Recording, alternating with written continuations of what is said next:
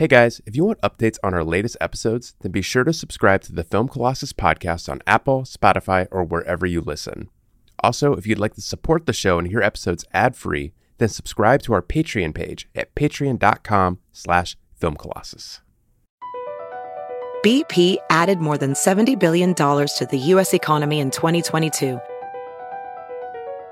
Investments like acquiring America's largest biogas producer, Archaea Energy, and starting up new infrastructure in the Gulf of Mexico. It's and, not or. See what doing both means for energy nationwide at bp.com/investing in America. My name is Travis Bean. My name's Chris Lambert. Welcome to Film Colossus. Your guide to movies.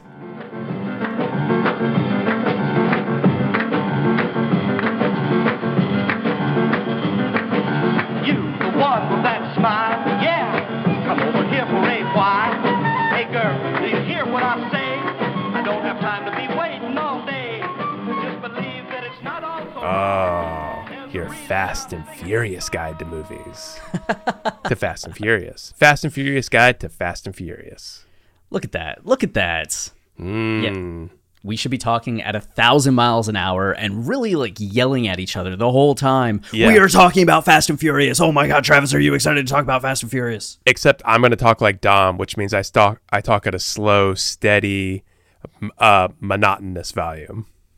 Okay, that's... And I mention family every roughly 2.5 third word. beautiful. Perfect. I love it. So in the span of like saying 20 words, I would say the word family 5 times. Family. Yeah, family. Family. You know, it's a thing that naturally comes up. It's organic when adults are having conversations with each other, especially about the world ending. They talk It about is goddamn organic. That's right. I don't like your condescending tone there. It's organic as fuck. I wasn't doing anything. You know, I wasn't doing anything. Did you ever think we'd be doing this podcast?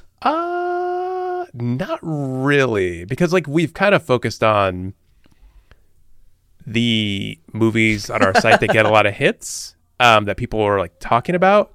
We've never really ventured off and just talked about, and we've also covered like new movies in theaters, but we've never just ventured off and talked about movies we like, or at least movies I like. I'm a bona fide Fast and Furious fan. I have been for a while now. I wasn't exactly there from the beginning, but ever since Fast 5, like, it's one of the crucial components of my life, which is a very sad thing to say, but might be accurate.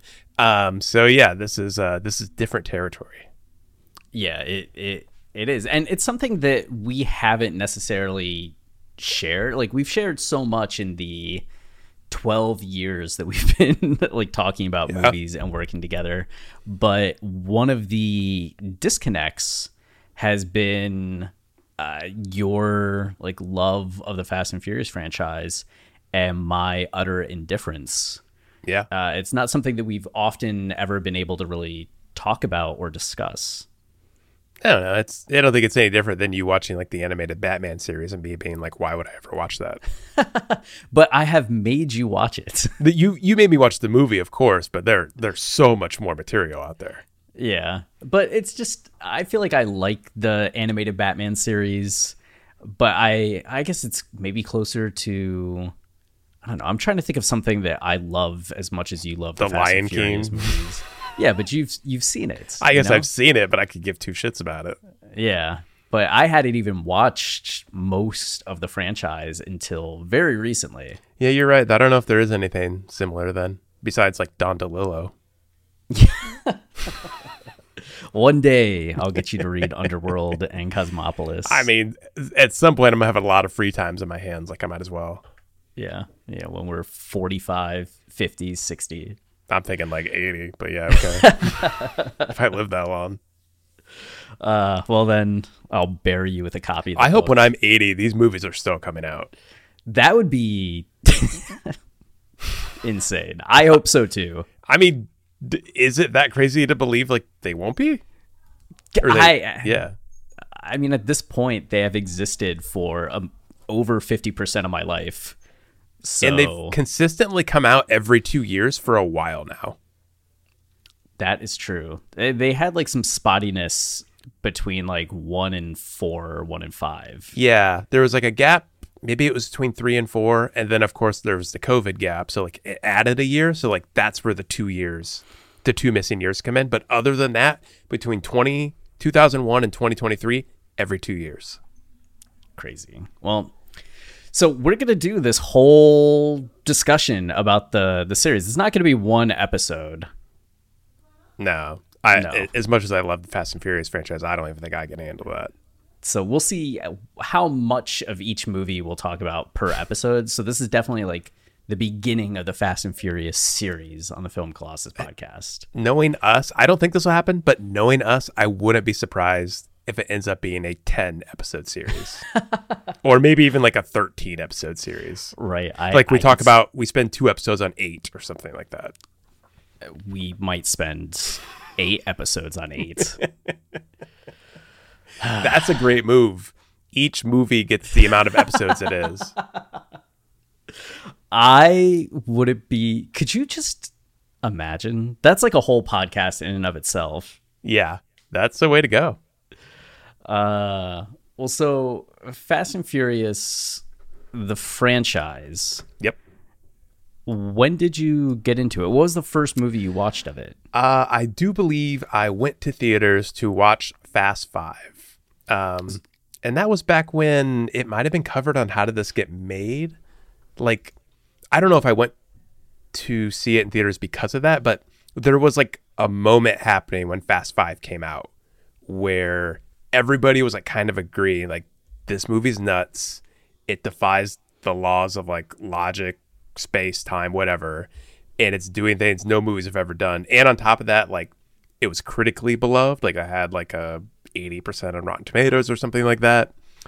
So I think I was just caught up in the midst of all that, went to see it. I don't know if at the time I even I'm sure I liked it. I guess I don't really remember. But I remember, I think, being annoyed by some of it. But early on, though, that in that period, I would say around 2011, a couple years after that, I moved to. No, that would have been that's right when I was living in Champaign. So it wasn't long after that I got involved with a friend group that all loved Fast 5. And like, I kind of became part of like this, I guess it's not really a cult because like, family. Yeah. I was going to say like the Fast movies don't necessarily have a cult. I feel like cult implies like a smaller niche of people, but these are like giant movies that people all over the world love.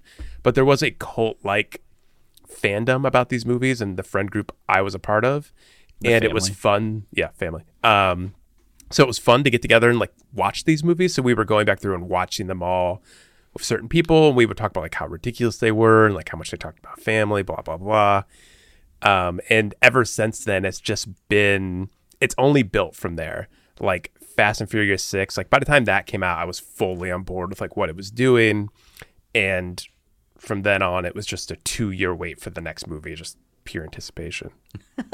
So between 5 and 6, you watched like 1 through 4. For sure, yeah. And then watched 5, I'm sure, like multiple times with everybody. Oh yeah, I've seen 5 so many times. Okay. And then, so 5 was the first one you saw in theaters. Do you remember like people talking about the originals when they came out? Well, you know what? I will say that I had definitely seen. Okay, you're making me recall memories I completely forgot about. You're welcome. Had seen the first 2 movies for sure before Fast 5. Oh, so you lied to everybody. You lied to me. You lied to our audience. The reason I say this is because movies I saw before college, like I don't even count as movies I watched almost. Like I was just kind of like, I wasn't as discerning then. Like movies I hated, like I can't even think of like what reasons I would have had for hating them anymore back then. But I do remember not liking the first and second movies. And I have a very specific memory of watching Too Fast, Too Furious at my grandma's house. Because I think we would go to Blockbuster before we would head out to my grandma's, and we'd grab like a few movies, and you'd throw one on at the end of the night. And I just remember thinking it was such a stupid movie. Wow. How far you've come. I know. I'm sorry, John Singleton. I'm sorry. It's my introductory to it was the original film. I saw it in theaters. Nice. In 2001, because Canal Fulton, Ohio, there wasn't much to do. So we were going to the movies a lot. But back then, it was before I had a license. So it would have just been getting like dropped off at the movie theater. I still remember like the trailers for it and it feeling like a different kind of movie. And the excitement about it, kind of like, oh, did you see it? Like arriving at, so it came out June of 2001, and my first year of high school was like started August of 2001. So there was just something about Fast and Furious and seeing it that felt like part of entering that high school world. So it's weirdly like a coming of age movie to me, just in terms of the fact that I was like growing up and starting to like care about cars and like had never thought about like street racing and all of that. It was so close to getting my driver's license too, that seeing a movie like that. I also remember like that freshman year, so many kids, because I was on the soccer team when the movie came out, and there were kids on the team that had their license and ones that were like waiting to get their first car, get their temps. Yep. And everybody talking about like, oh yeah, I'm going to get like neons of my car, and I don't know, maybe I'll get NOS. I don't know. Maybe I'll get NOS. Such stupid, like. I haven't decided yet whether I'm going to get NOS. Yeah, we'll see if I need it for the mean streets of Canal Fulton when we drag race.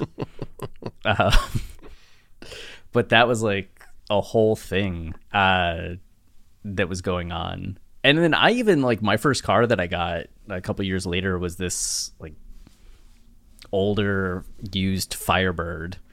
But I wonder how much kind of like Fast and Furious and Too Fast, Too Furious kind of, had me a little inspired in that way. You're making me realize that part of the reason I probably didn't really care for these movies is I've just never, ever, not even for a second in my life, gotten into car culture. Like, I don't know anything about cars. I don't ever want to know anything about cars. I want other people to fix my cars, buy my cars, take care of my cars. Like, I have a hard time just driving my car. If I don't have to drive, that's a good day in my book. So that's definitely, that never created an in for me, Oh, yeah. I've always really liked driving. Always felt kind of like good at it. So there was something kind of to the movies, which, I mean, I hadn't even driven at that point. So maybe there was like... You were learning to drive watching that movie. Yeah, appealing to it of like, oh yeah, this is how I drive. Yeah. You go fast, you go furious. I will say about the Fast and Furious movie, though, the Fast and the Furious, that it wasn't until...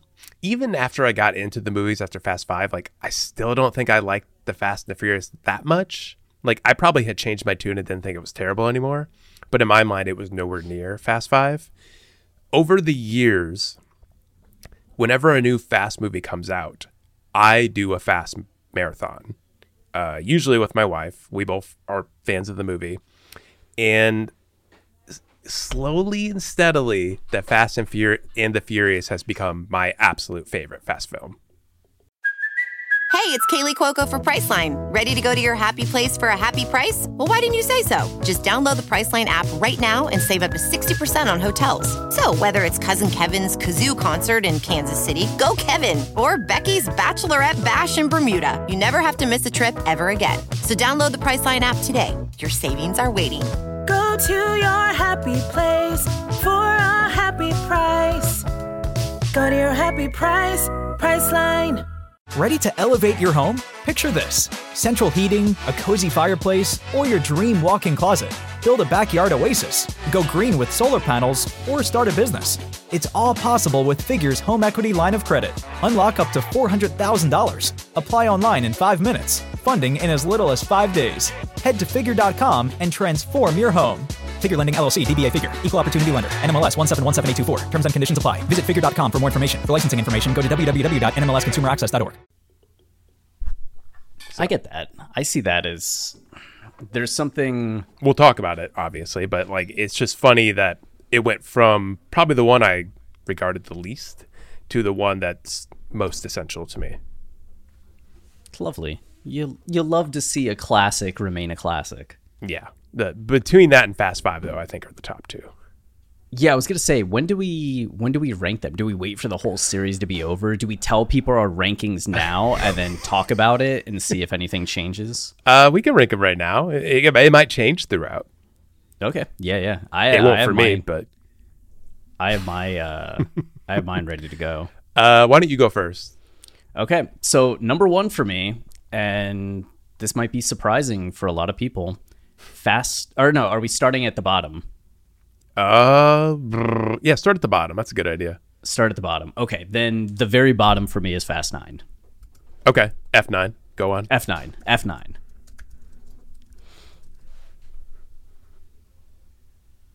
Do you have the next one? Oh, it's my turn. Yeah. Oh, yeah. That makes sense. I forgot that was something we could do. Okay, bottom for me is the Fast and the Furious Tokyo Drift. Ooh. Insane. And I would say, like, by far in last. Like, there's a big gap. By far in last, yes. Really? Not even that. I don't even think it's a bad movie, but there's a significant difference between that one and the next one. Maybe this will be no, it won't be the biggest point of contention. I have on my rankings. See, this is interesting because I just watched all of these movies over the last 2 weeks, and I have Furious 7 on my rankings as like the next worst one. Mm-hmm. But in my mind, I think I hated Fate of the Furious more. But I think it might have been doing a little bit more that was at least admirable. So that's why I ranked it just one spot higher. Okay. But Furious 7 then Fate of the Furious is my next two. All right. So my next two would be F9, then Fast and Furious, the fourth one. Okay.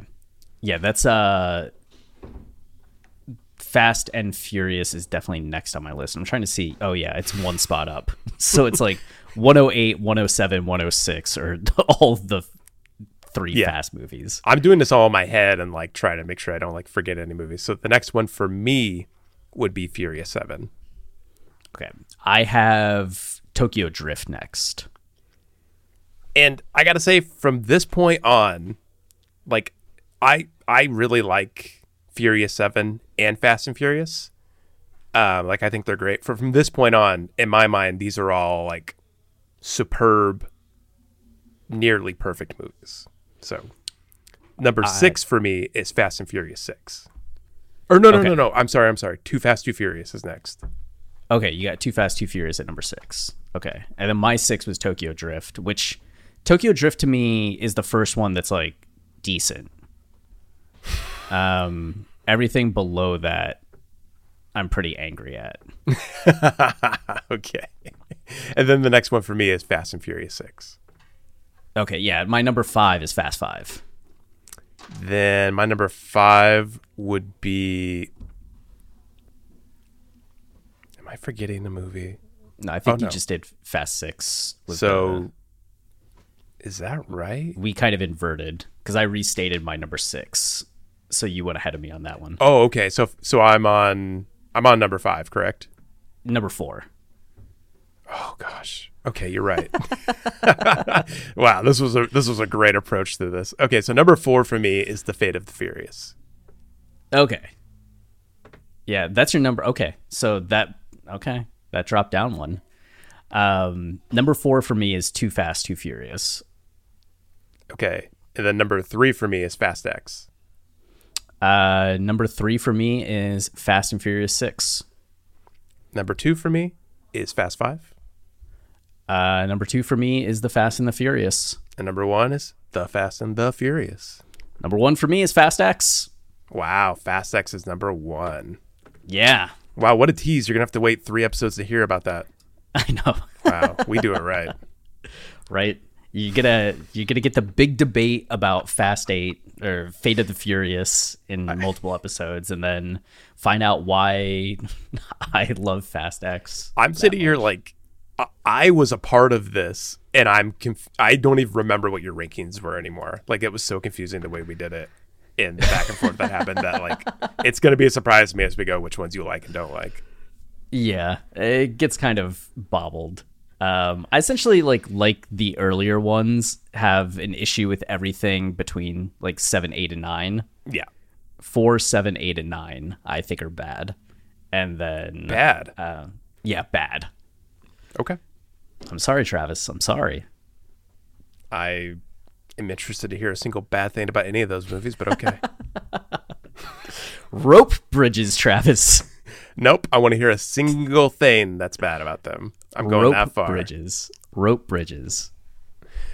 Well, let's talk about the first one. We all like that one. Yeah. Let's start with 1. That's a good place to start.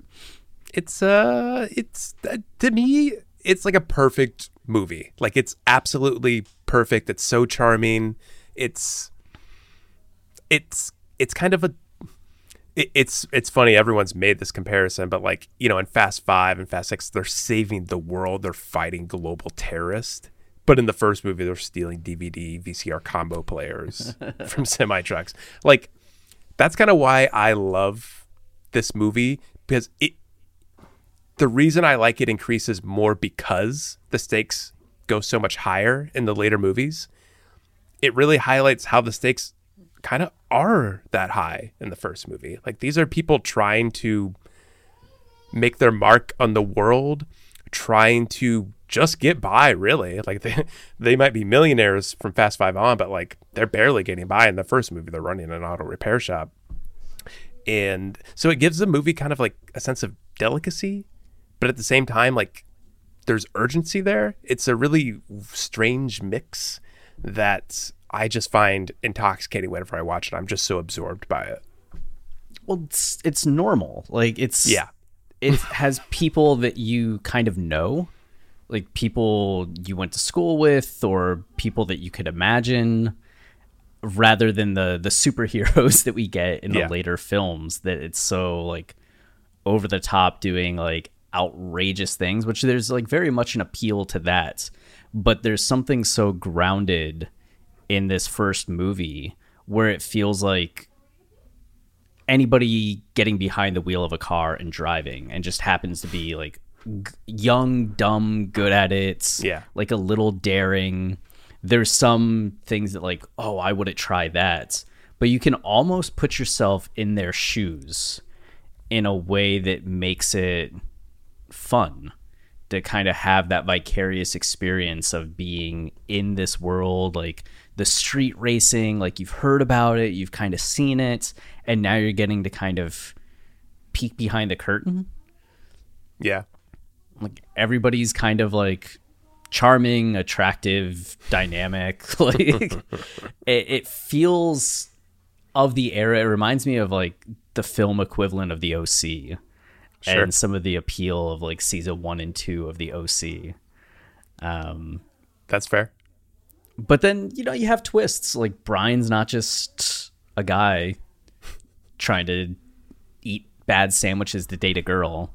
He's an FBI agent. Like, sure is.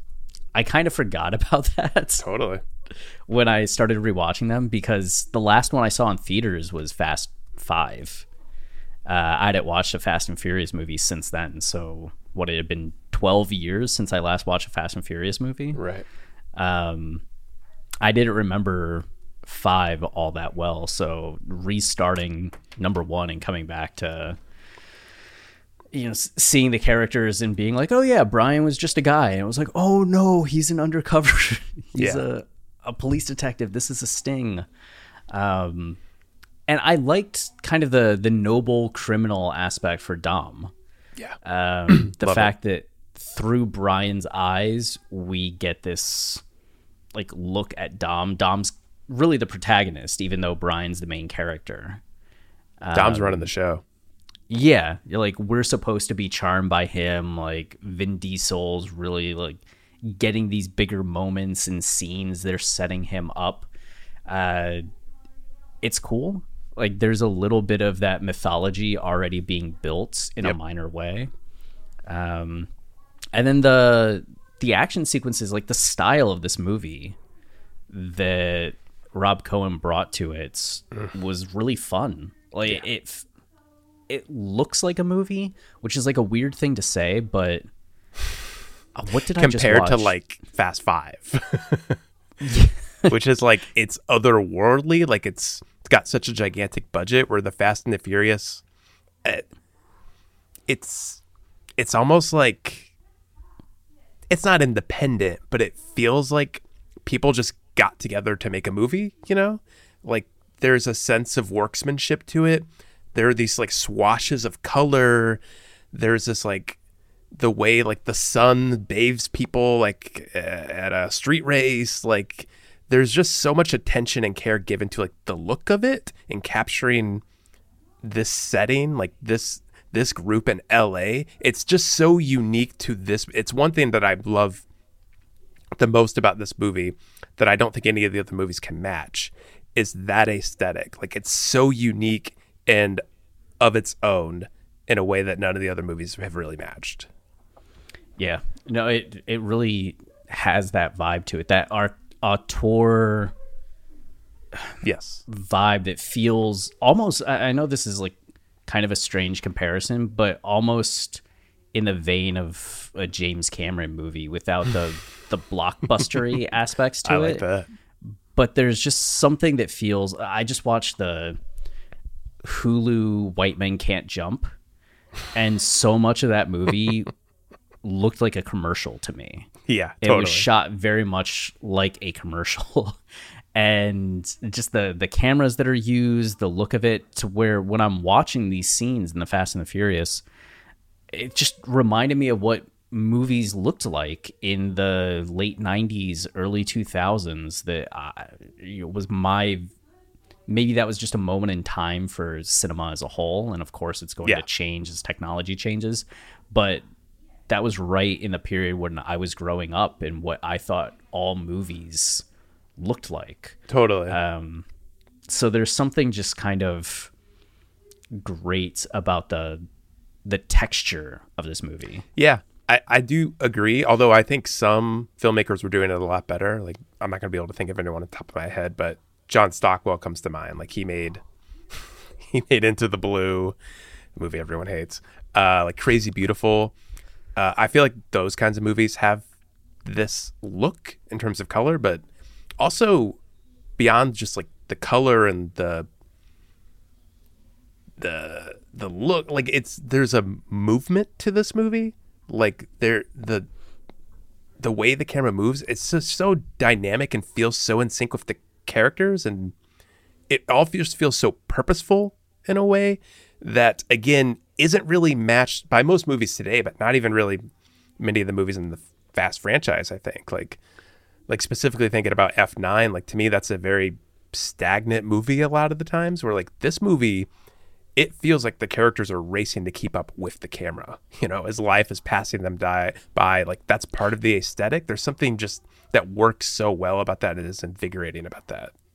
When there's also, whenever they use the NOS, it does kind of that almost anime like going through the car ignition, which was kind of big then, as CGI was just starting to really come into its own. It reminded me of the opening credit sequence of Fight Club.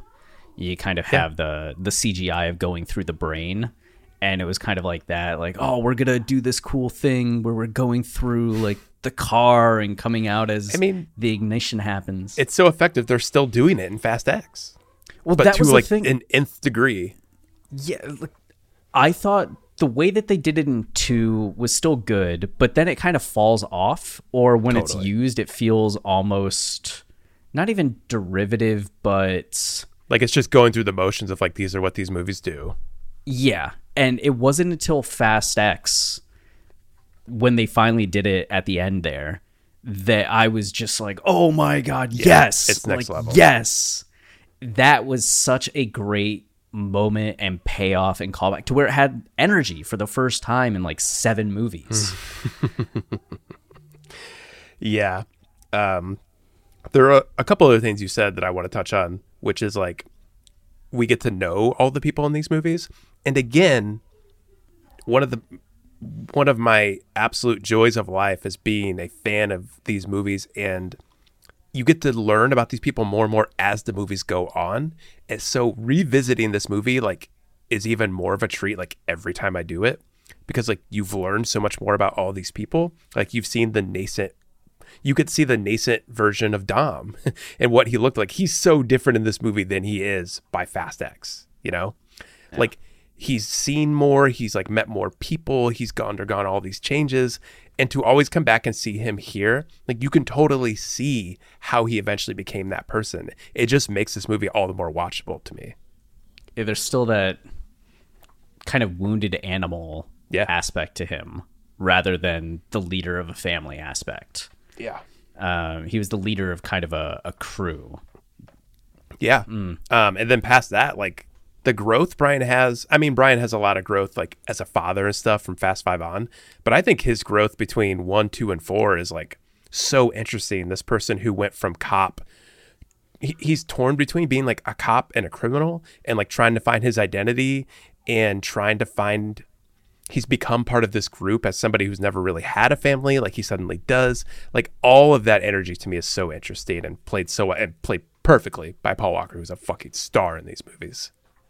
Yeah, that would be a good transition into 2 because I think that's the most interesting part of 2. But I do want to say in terms of just like slight criticisms, if we're doing like I don't want to hear any.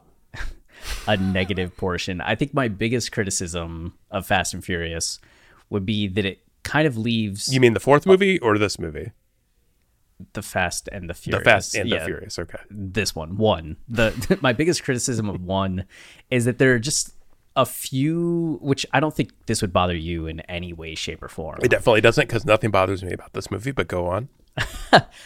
Some of the open like plot threads that they never really give any closure on, like, you know, Vince and Brian's a big thing. It's resolved later in Fast 5. Yeah, but we don't know that at the time when the Fast and the Furious just came out. I do, but when they made this movie, I don't think they're like, oh, they 4 knew. movies from now. They knew. So that was something that I was just like, oh yeah, like Brian saves Vince's life, and we never really get any closure on it, or who's the kind of the antagonist in this? Johnny Tran. Johnny Tran, yeah. Guy's great. Johnny Tran guns down Jesse. I love that guy. We don't really get any closure or payoff on that aside from them taking out the biker guys. It's not like we know that they go and arrest Johnny Tran. Does Vin try to get revenge on Johnny Tran? Like, it's just kind of this thing that happens without any follow-up to it. And then kind of the same thing with like him letting Dom go. You're just kind of like, well, then what happens? There's just like a few things throughout where I'm just like, well, what happens? Like this is important that you're saying this, Chris, because I knew this discussion would happen eventually, maybe on this podcast, and maybe we've even discussed it on the podcast, but especially in relation to these movies. I think the differences, the like maybe philosophical differences we have about what movies should be doing, and everything you're saying, like if the movie did resolve those threads, it's less interesting to me.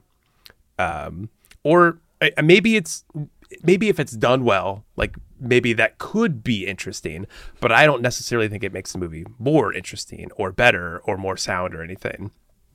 I think unresolved things like that, like a general air left open between two people, like that's part of watching movies to me. Like that's the air of like being part of a movie and things being ambiguous and not perfectly resolved. Like I like that all those dynamics are left between the group at the end because it makes the group feel more alive and more real.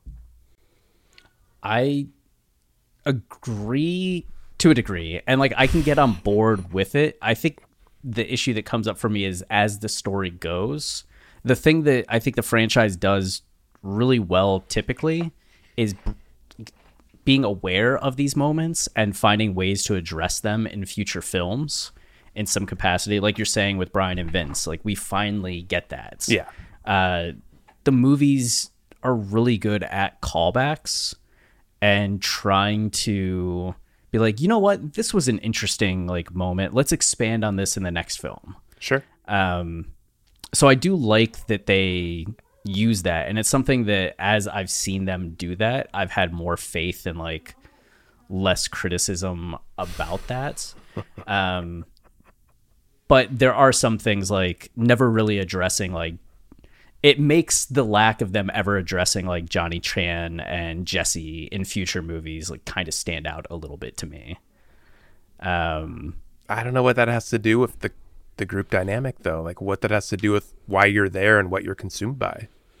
I mean, because if I'm buying into how important they feel the group is to them, and like, oh, Jesse was one of our, like, we grew up with him, we loved him, and then to never mention him again, never note him again, never like, did they get revenge on Johnny Tran? He could still come back. Did they just let him go?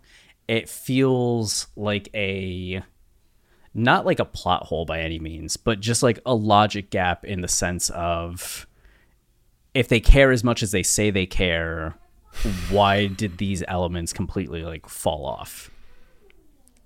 Yeah, I guess that's one way to think about it. Like, you've done this, this, and this, and this with these people. Like, why didn't you do it with this person? Like, you could think of it that way. But again, I'm just going with what the movie gives me. Like, if they choose to go back and address something and give importance to something, like, that's something I see and I get invested in. Like, I feel like this is just the difference between you and I in general in watching movies. Like, I rarely think about a movie in that way of like going back and thinking like, oh, you should have done this or that. Like, I'm more thinking about like what it is giving me and kind of reacting to it and asking myself, like, is it doing this well? So I know what you mean, but I'm just like, it's everything you're saying. Like, it's washing over me. Like, none of that really matters to me. Matters to me, but yeah, I get it. I don't think it's something where I would say it's bad because it's not doing these things. Right. Like, clearly there's a way of looking at it, and I think maybe it's kind of like a difference between, like, with short stories, they often talk about it being like a slice of life and you don't need full closure. You're just kind of getting a window and a peek. Yeah. And I think there are people that really like short stories for that reason. And then there are people that really like novels because the novel, you kind of get like the whole scope and things are answered and yada yada. And I tend to be more of the novel approach than the short story approach, which is something that's come up a lot with the finale to Succession. It's very much a short story kind of person finale rather than a novel person finale. Yeah. So if anybody in the future is wondering when this episode came out, it was the finale of Succession happened.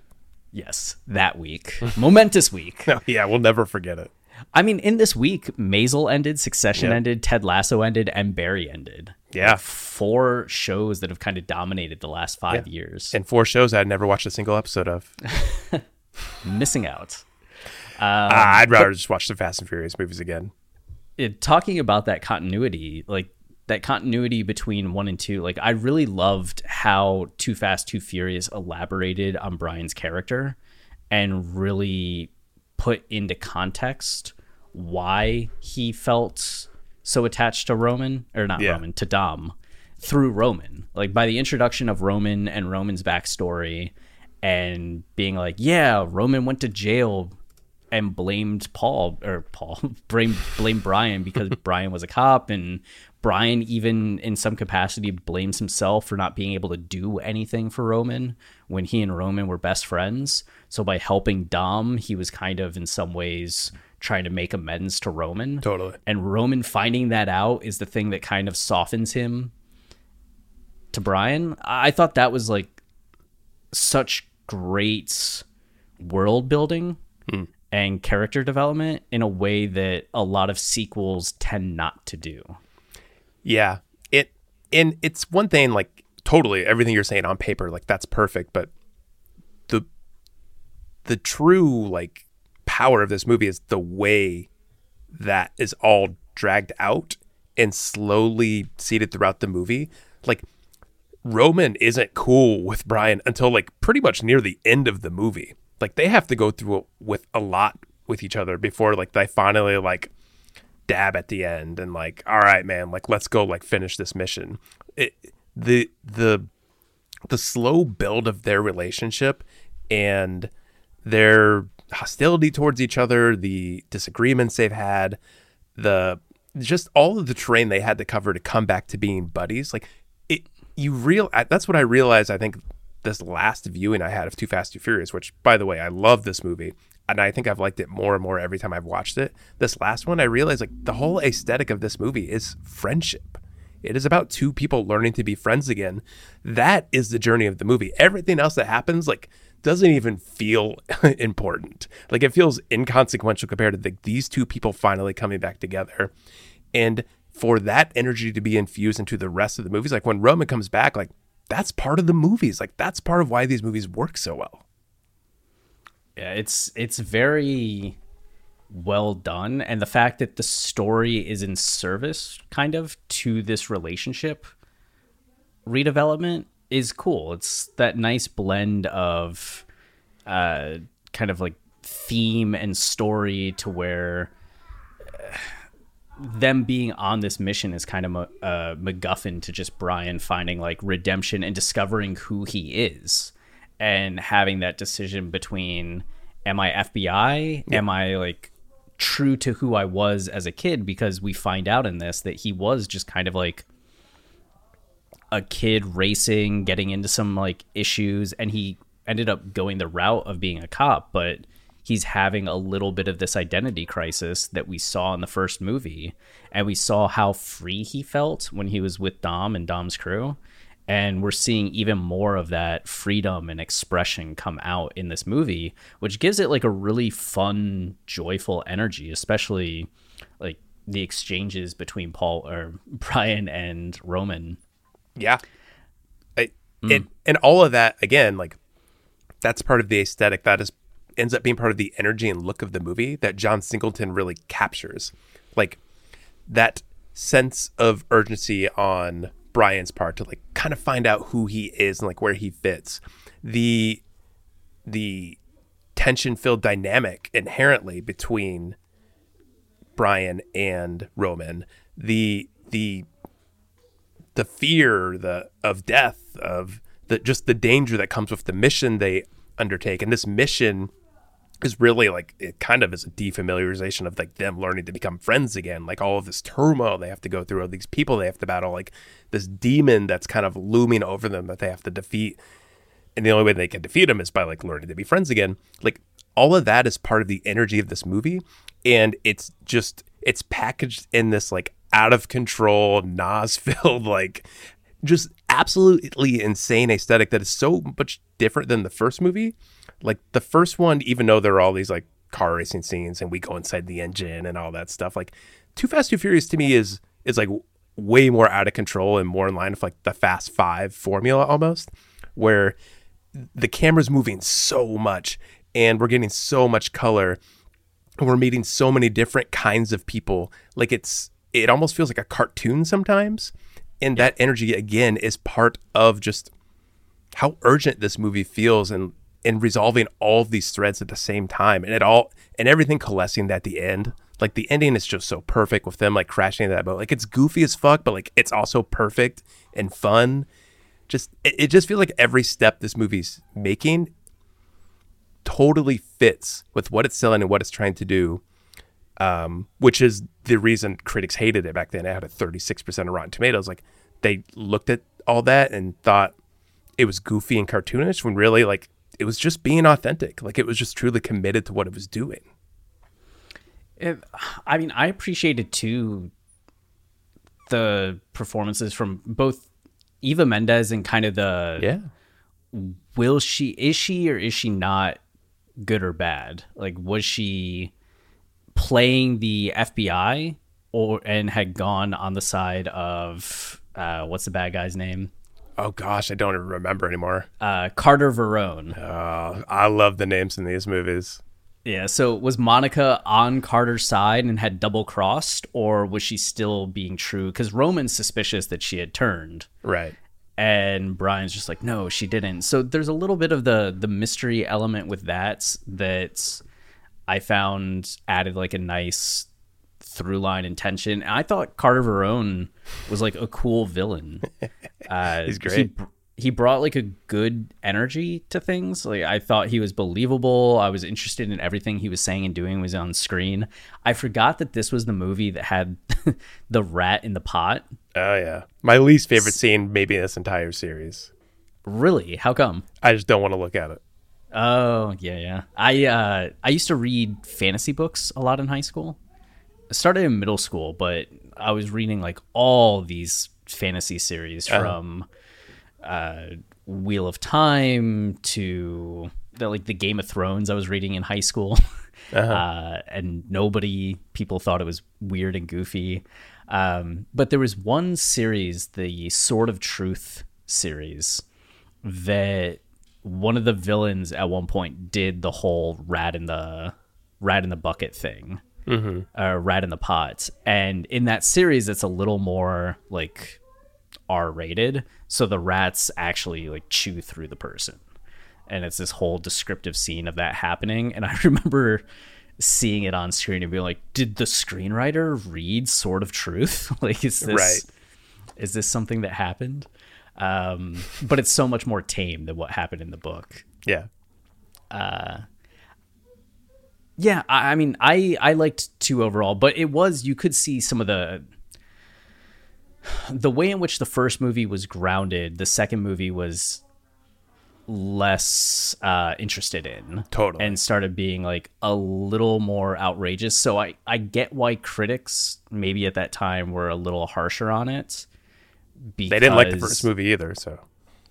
Did they not like the first one? 53%. Those 2 movies added together is not 100%, which is what both these movies should have gotten. I mean, I get critics being like a little harsh on it, but it's fun. One thing that I wanted to say about the first movie that I forgot was that I forgot the presence, like on-screen presence that Michelle Rodriguez has. She is awesome. And I remember in the first movie her kind of becoming like a thing because everybody was just like, oh, Michelle Rodriguez. She was on magazine covers. She was getting all these roles. Like she was really pushed in this time. And I feel like by the time she was on Lost, that's kind of the memory I have of her. I was not necessarily liking what they had her do on Lost. And then I haven't really seen her in anything since then. So I kind of had this weird, like, final impression of Michelle Rodriguez over the last few years. And I think that's maybe my biggest takeaway from watching this franchise again, is just how great she is. And then watching the Dungeons and Dragons movie, like I just finished it before we started this podcast episode, and just how great she is in that movie too. Yeah, but to me, that's a case of like she needs good material. I didn't think the material she had was very good in Dungeons and Dragons, which I think she's perfect in these movies. And specifically in the first movie, everybody's perfect. Like everybody hits their marks. Even Jordana Brewster, who I think has trouble sliding into like the action persona that she gets in like F9, you know, in the Fast and the Furious, she's perfect. Like this kind of, not exactly innocent, but somebody who's kind of, who has a rebellious streak, but like tries to keep it together, like tries to be the one that like keeps a straight face, but like is attracted to Brian and like what he's bringing, but like also, I don't know, there's just everything about her character and her and Brian's flirtatious relationship. Like it's just perfect. I love it. Perfect. How many things are perfect in this? I'm losing count. I should have a perfect counter going this whole series we're doing. it's family in the movies, but it's perfect on the show. And you know what? The theme of family is perfect in these movies.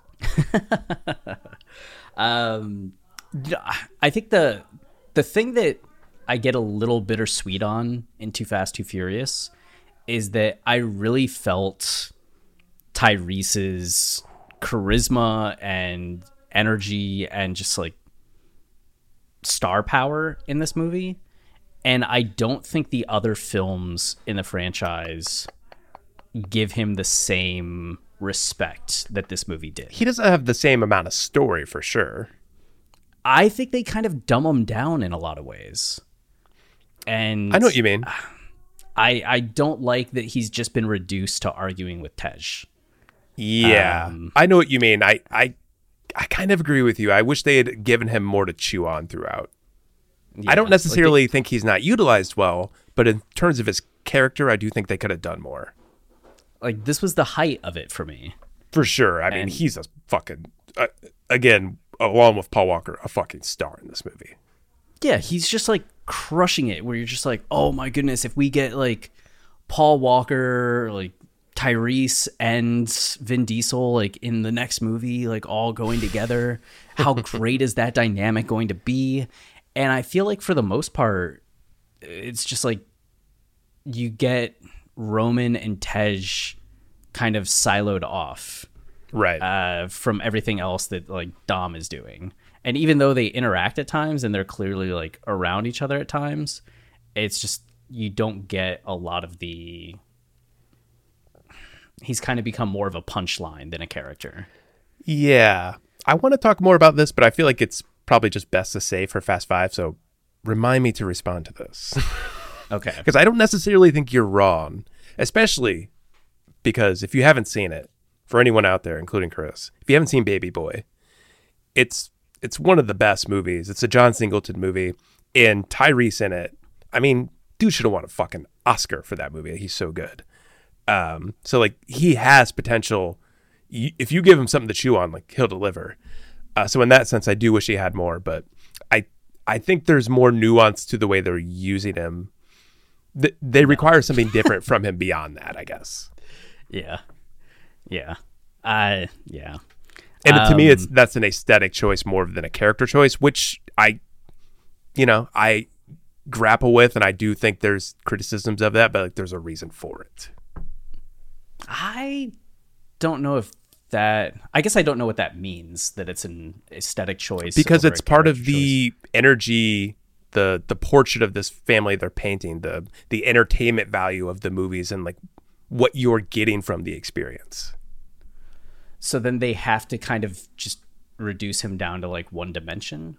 Well, if you think he's one-dimensional, sure. I wouldn't go as far to say he's one-dimensional, but I think when you have a movie with that many people and that many storylines going on, like you can't give him the kind of storyline you give him in Too Fast, Too Furious. Like he has to bring whatever energy he brings to the movie, and that now we're getting into it. I think that's part of what makes Fast Five so great is like it has an insane eclectic mix of energy that's hitting you from so many different angles from an entertainment standpoint. We can talk more about like the story and the characters and like whether or not that hurts it. But in my mind, like that's why I'm there. Like I'm here to be entertained. Like I want to be consumed by what's happening to these people. And like what Tyrese brings to those movies is essential to me. Yeah. The energy is like unique, especially among the cast. I think just by the time we're into, especially 7, 8, 9, it starts to get maybe too repetitive for me. But in 5 and 6, I think it's fresh still enough and hasn't quite like tipped. But especially by the time we're in 9, I'm just like, I think we're on the same page about 9 in general. But yeah, like a caricature. I agree that one of the worst parts of this decision to make him the Joker of the group is that it could wear thin very quickly, and obviously for you it did. Yeah, that's it, especially just with how like dynamic he was at the start. Totally. I get that. Yeah, but as you're saying, when the cast gets as extreme as it's gotten, We got 4 Oscar winners in this franchise now. We got to keep things moving. But I guess that's why, like, in hindsight, when they first announced that Fast X was going to be 3 parts, I was like, you have got to be kidding me. But having watched part 1, Perfect. it's just like, yeah, I'm glad. Perfect. I'm glad they gave the space for it, because if they tried to shove everybody into there the way that they did in 7, 8, 9. Yeah.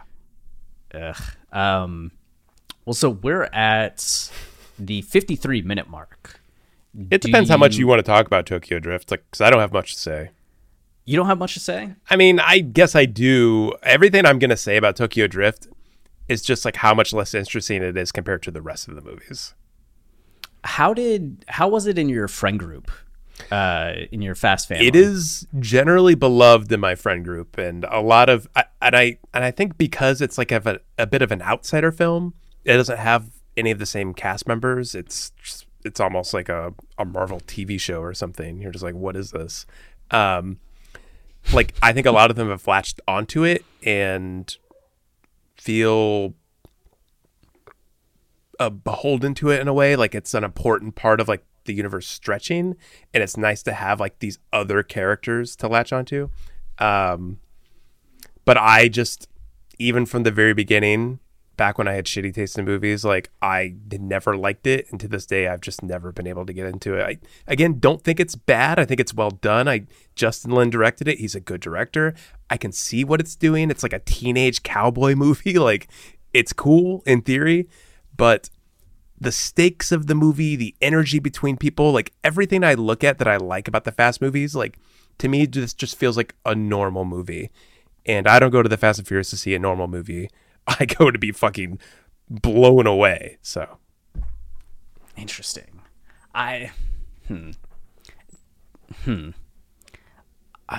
So when I first heard of this movie, it was the first one that I didn't see in theaters, and I remember probably not liking Too Fast too much when I saw it in theaters. yeah, nobody did. Yeah, just thinking like it was a little silly. When I wanted something maybe a bit more grounded. Now in hindsight, it's one of the most grounded movies in the franchise. Yeah. But Tokyo Drift, I was in college. The cast didn't look exciting. Lucas Black? It looked like it was a C movie, like not even a B movie. But I have one of my best friends. I remember just singing the praises of this movie, and we all used to make fun of him. And he would be like, "Have you seen it?" And I was like, "No." He's like, "Then how are you telling me that it's dumb and I have bad taste?" And I was like, "Well, you also think Revenge of the Sith is the best Star Wars movie." So people still do. It's infuriating. So I judged his taste based on that. And what's the one where they curve the bullets to? Oh no, Jumper.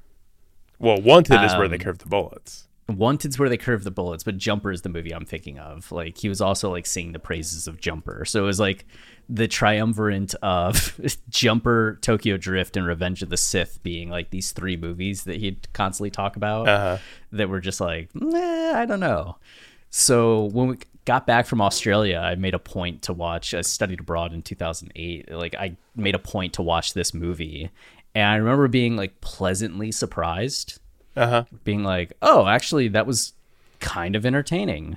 I hadn't watched it since, so like a lot of years. Yeah. And when I was initially watching it, I think that there's something in the first 3/4, like up until Han dies, that I was really invested in everything that it was doing. I think the opening scene and opening race was really kind of dynamic and exciting. The opening race is maybe the best part of the movie.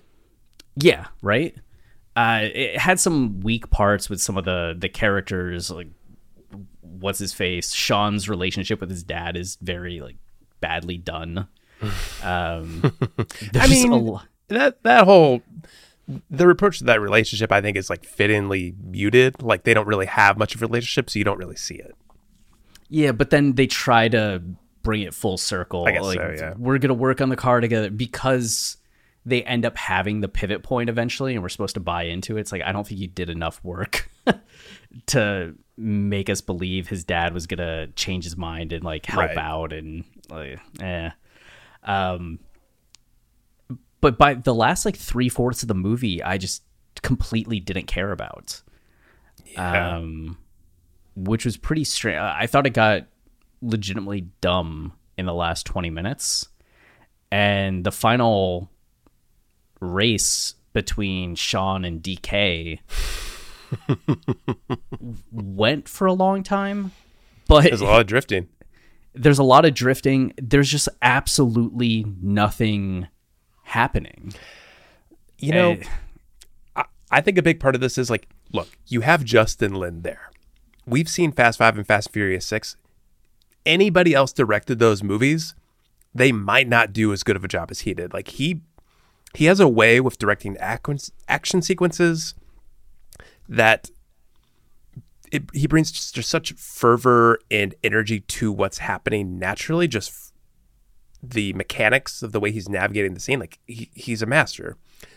I think the movies where that's faulted, where you don't really feel that sense of energy, is just when the screenplay isn't a sound and you're not as attached to the characters and you're not as attuned to the situation as much. Like, to me, that is Tokyo Drift and that is F9. Like, those movies just structurally aren't really there in the same way. The energy between the people isn't the same. There's too much talking. These movies have no time for talking. There's too much talking. There's too much just like stagnancy. I think when you have that, when that's too prevalent in your movie, it really sucks away some of the energy of these scenes. And I think especially that final race, like that final race only hits if you're really into the rivalry between them and you're really into Luke Black's journey and you understand the dynamic and the consequences, the stakes and everything. And to me, this movie, like, it just kind of lacks in all those areas. Like, it's not poorly done, but it's not invigorating like the rest of the series is. So because of that, like, it just doesn't hit the same, that final race, no matter who's directing it.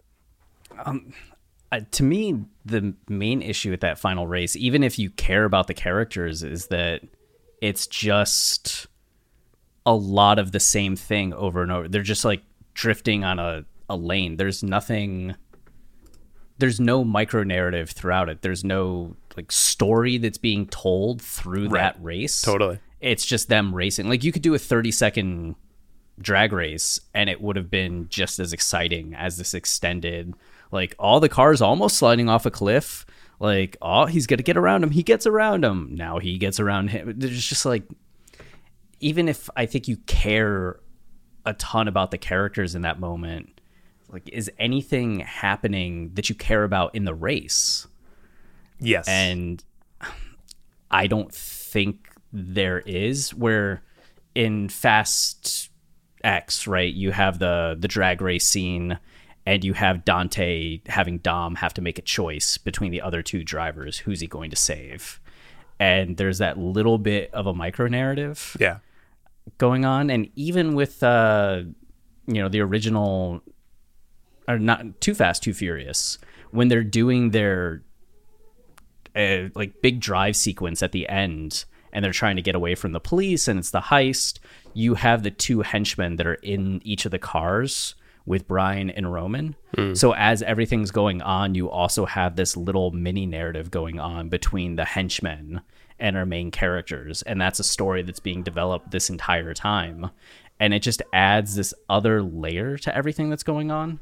And the end of Tokyo Drift just completely missing anything in that way. It's just, I think, Justin Lin indulging himself in some ways, rather than, which is a script thing, as you're saying, but also he's maybe trying to make something out of it.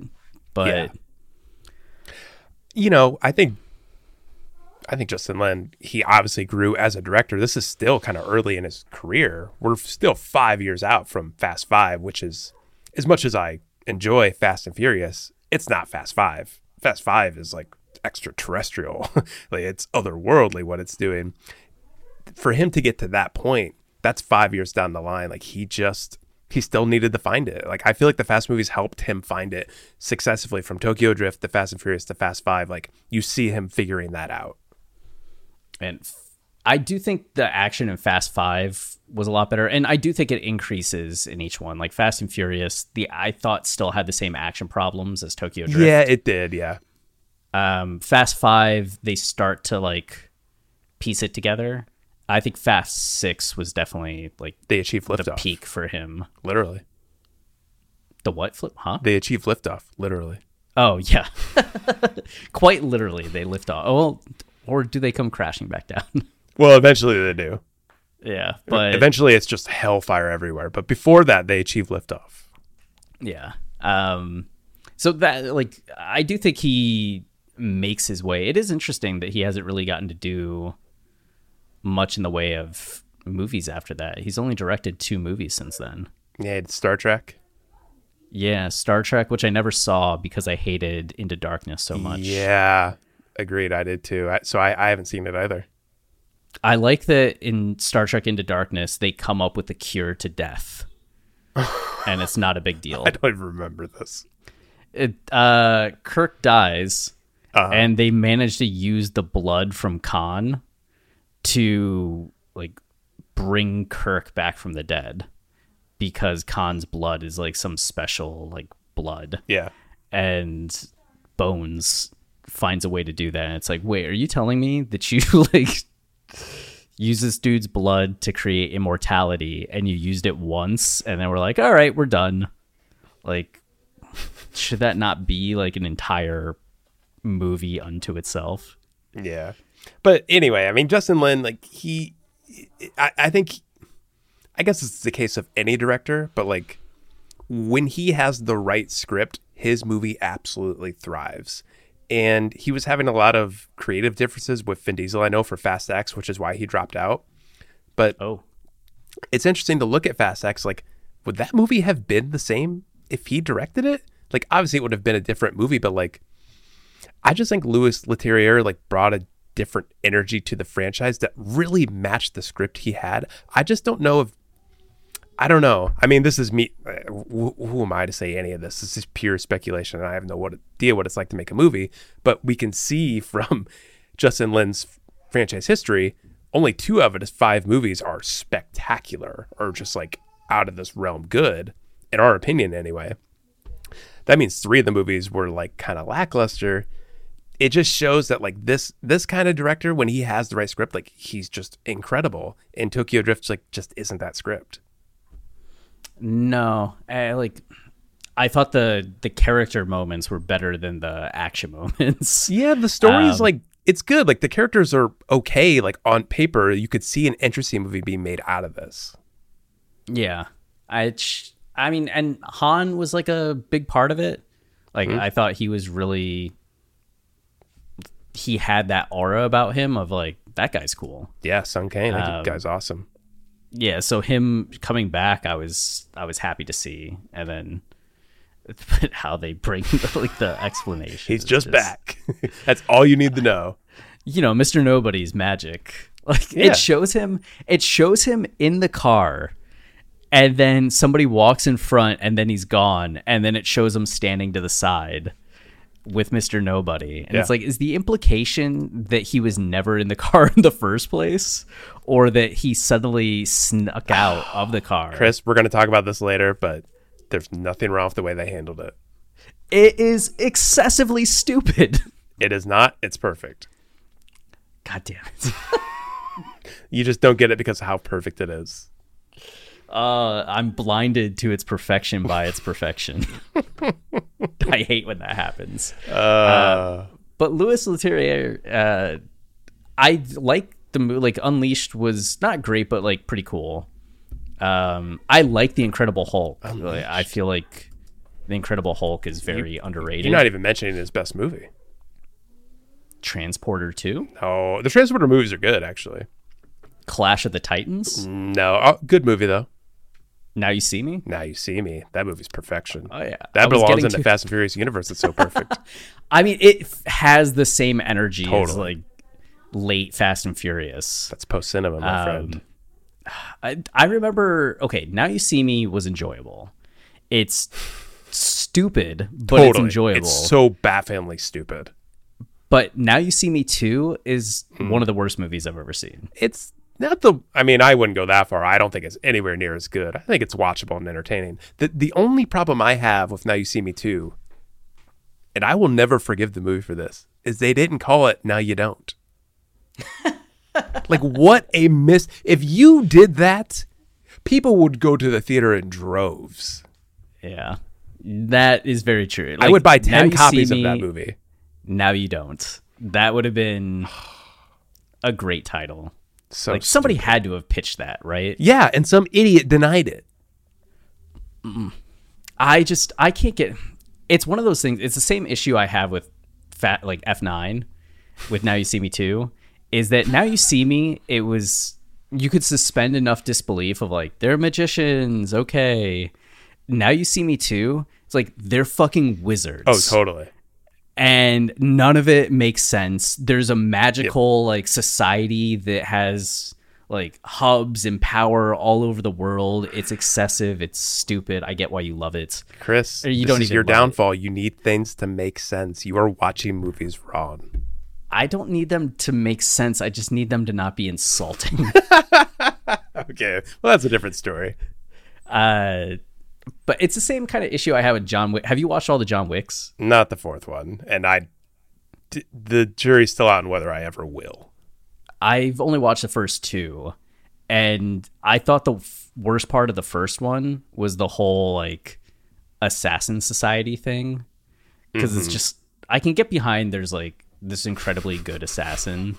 But the moment you start having me try to buy in that there's like this code of assassins and assassins everywhere and like hotels throughout the world, I'm like, okay, like I'll accept it, like it's part of this, okay. But then in the second movie, they make it such this insane comic booky thing, much in the way that Now You See Me 2 did, where it's just like there's magicians everywhere and they all can do, like, we can pass a card throughout a room and manipulate it on air currents and airwaves and do just bananas things. I'm just like, no. Yeah. Like, no.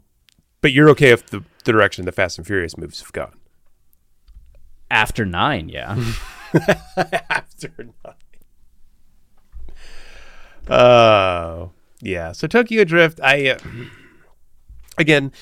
it's almost not even fair for me to talk about Tokyo Drift because, again, a lot of if this movie just existed on its own, I'd like it. Like, I don't think it's necessarily like a bad movie, but as a Fast and Furious fan who does a Fast and Furious marathon whenever a new Fast and Furious movie comes out, like this one to me, it just pales in comparison. Like, I can't get excited about it even a little bit.